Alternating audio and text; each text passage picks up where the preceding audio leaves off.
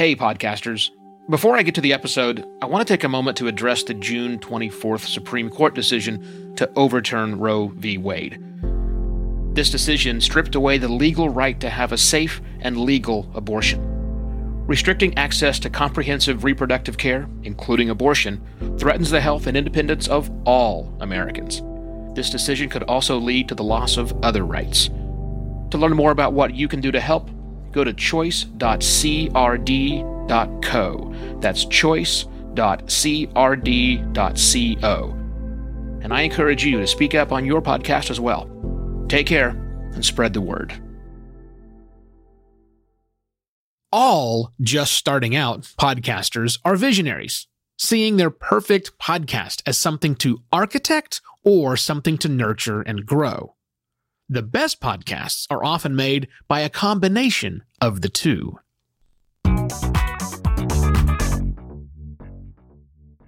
Hello and welcome to another Podcast Pontifications with me, Evo Terra. There are two kinds of future podcasters: planners and the impatient. Now, planners recognize the work, or at least that there is work involved in starting a podcast, and they get to planning. The impatient, however, they just want to get the show out there. And they're not planners, they don't know how to get the show out there, so they either wind up doing a crappy job, or they wind up hiring somebody like my company. So yeah, if that's you, an impatient, by all means, get in touch. Now, assuming you, the working podcaster out here, is not among the impatient, if you were, you probably shouldn't be listening to this show. But assuming you're not, that means you're a planner. A planner of some sort. You may not recognize that you're a planner. You might not even call yourself a planner. You may think you're the opposite of a planner, but I promise you, you probably are somewhat of a planner. And planners, as far as podcasting goes, have two archetypes: either architects or gardeners. I'll explain each of those. See, when I'm working with clients who are usually impatient, I adopt the role of the architect. And as an architect, I am using their vision and shaping it into the building, the park, the whatever you want to think about this is. Let's use a building. I'm here to craft the best building possible. And in order to craft a building, because we're not just dropping a prefabricated home on a lot, making a building, making a podcast takes lots of planning, like hours of upfront planning that can take weeks and or months just to get the planning session done. In the planning session, we're going to start detailing out segments, and also during the production process, we're detailing out the segments that will go in a show. No, it doesn't have to be a full-on variety show or sketch comedy, or doesn't matter. Every show has segments. Every podcast episode has segments. And we're going to detail all of those out when I'm playing the architect role.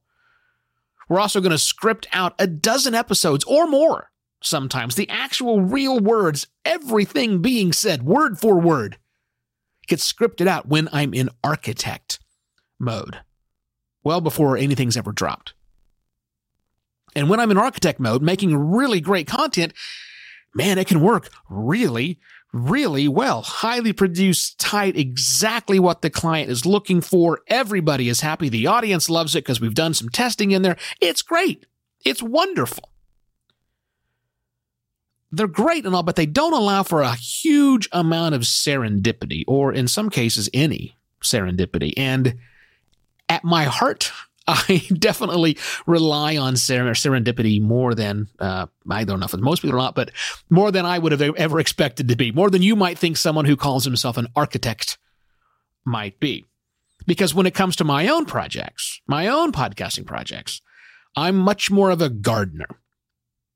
Now, that is not, by the way, the opposite of the architect. A gardener is still a planner.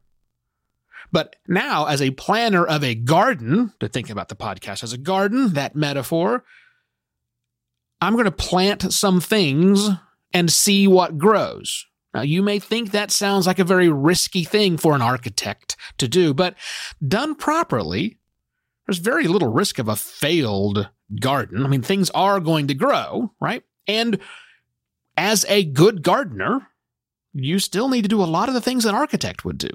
When I'm gardening my show, or I'm playing the role of a gardener on a new show like this one, there's still a lot of planning that goes into it. Maybe not quite as much, maybe not nearly as, many details and drawing up the lines, but we're still plotting out what the show is going to be. I still define the segments of the show, but now in a more of a gardener style, I can rearrange those segments as needed without much fear of the entire building collapsing. Or I can add in new segments or bits as are necessary, as long as they fit with the other segments that are already in the show. That's what a gardener would do. I still have to do a lot of templating. I think I missed talking about templating when I was in the architect stage, but templates for artwork, templates for you call show notes, what I call in-app episode details, templates for website, templates for episode pages on websites, templates for social properties, other aspects. I have to do all that still as a gardener, but again, maybe with a little less rigidity.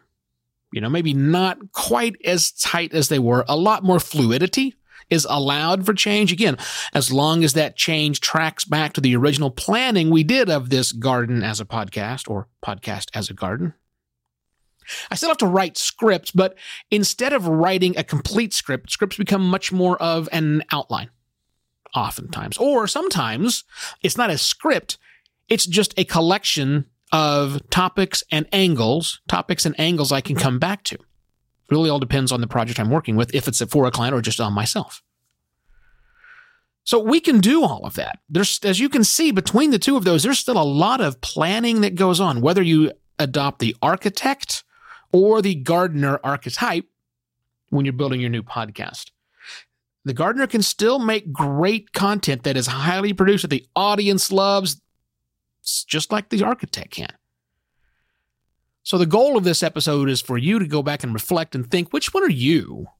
Which one do you think best fits you? And if you're happy with that particular role, great. Keep on keeping on, as I would say. But if you're not, try the other one on for size. On your next project you're working on, think about doing it an opposite way. Now, here's one fun way to do that, the whole switching up of roles and doing things, is don't try and do it all on your own. Collaborate with a fellow podcaster on your next project, specifically a fellow podcaster who is the opposite of you. So share this episode with the people you'd like to collaborate with. Have them figure out which one they are, architect or gardener. And then next time your big project comes around that you have the opportunity to bring in your friends with, collaborate with someone who is opposite you, not the same, opposite of you. See how that works. You'll get a good taste and flair of how those interpersonal relationships work as you are working together towards the big podcast product. Now, if you loved what I had to say, please go to buymeacoffee.com/evoterra and buy me a virtual coffee. That is always nice. And that is it. I shall be back tomorrow with yet another podcast, Pontifications. Cheers.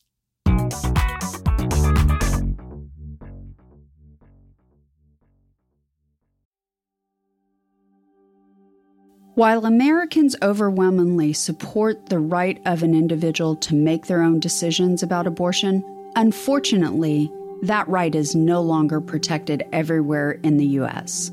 The Supreme Court overturned Roe v. Wade on June 24th. Abortion is a basic healthcare need for the millions of people who can become pregnant. Everyone should have the freedom to decide what's best for themselves and their families, including when it comes to ending a pregnancy. This decision has dire consequences for individual health and safety and could have harsh repercussions for other landmark decisions. Restricting access to comprehensive reproductive care, including abortion, threatens the health and independence of all Americans. Even if you live in a state where abortion rights are upheld, access to safe medical procedures shouldn't be determined by location, and it shouldn't be the privilege of a small few. You can help by donating to local abortion funds. To find out where to donate for each state, visit donationsforabortion.com. That's donations, the number 4, abortion.com. If you or someone you know needs help, or if you want to get more involved, here are 5 resources. 1. Shout Your Abortion is a campaign to normalize abortion. 2. Don't Ban Equality is a campaign for companies to take a stand against abortion restrictions. 3. Abortion.cafe has information about where to find clinics. 4. PlanCpills.org provides early at-home abortion pills that you can keep in your medicine cabinet. And 5. Choice.crd.co has a collection of these resources and more. We encourage you to speak up, take care, and spread the word.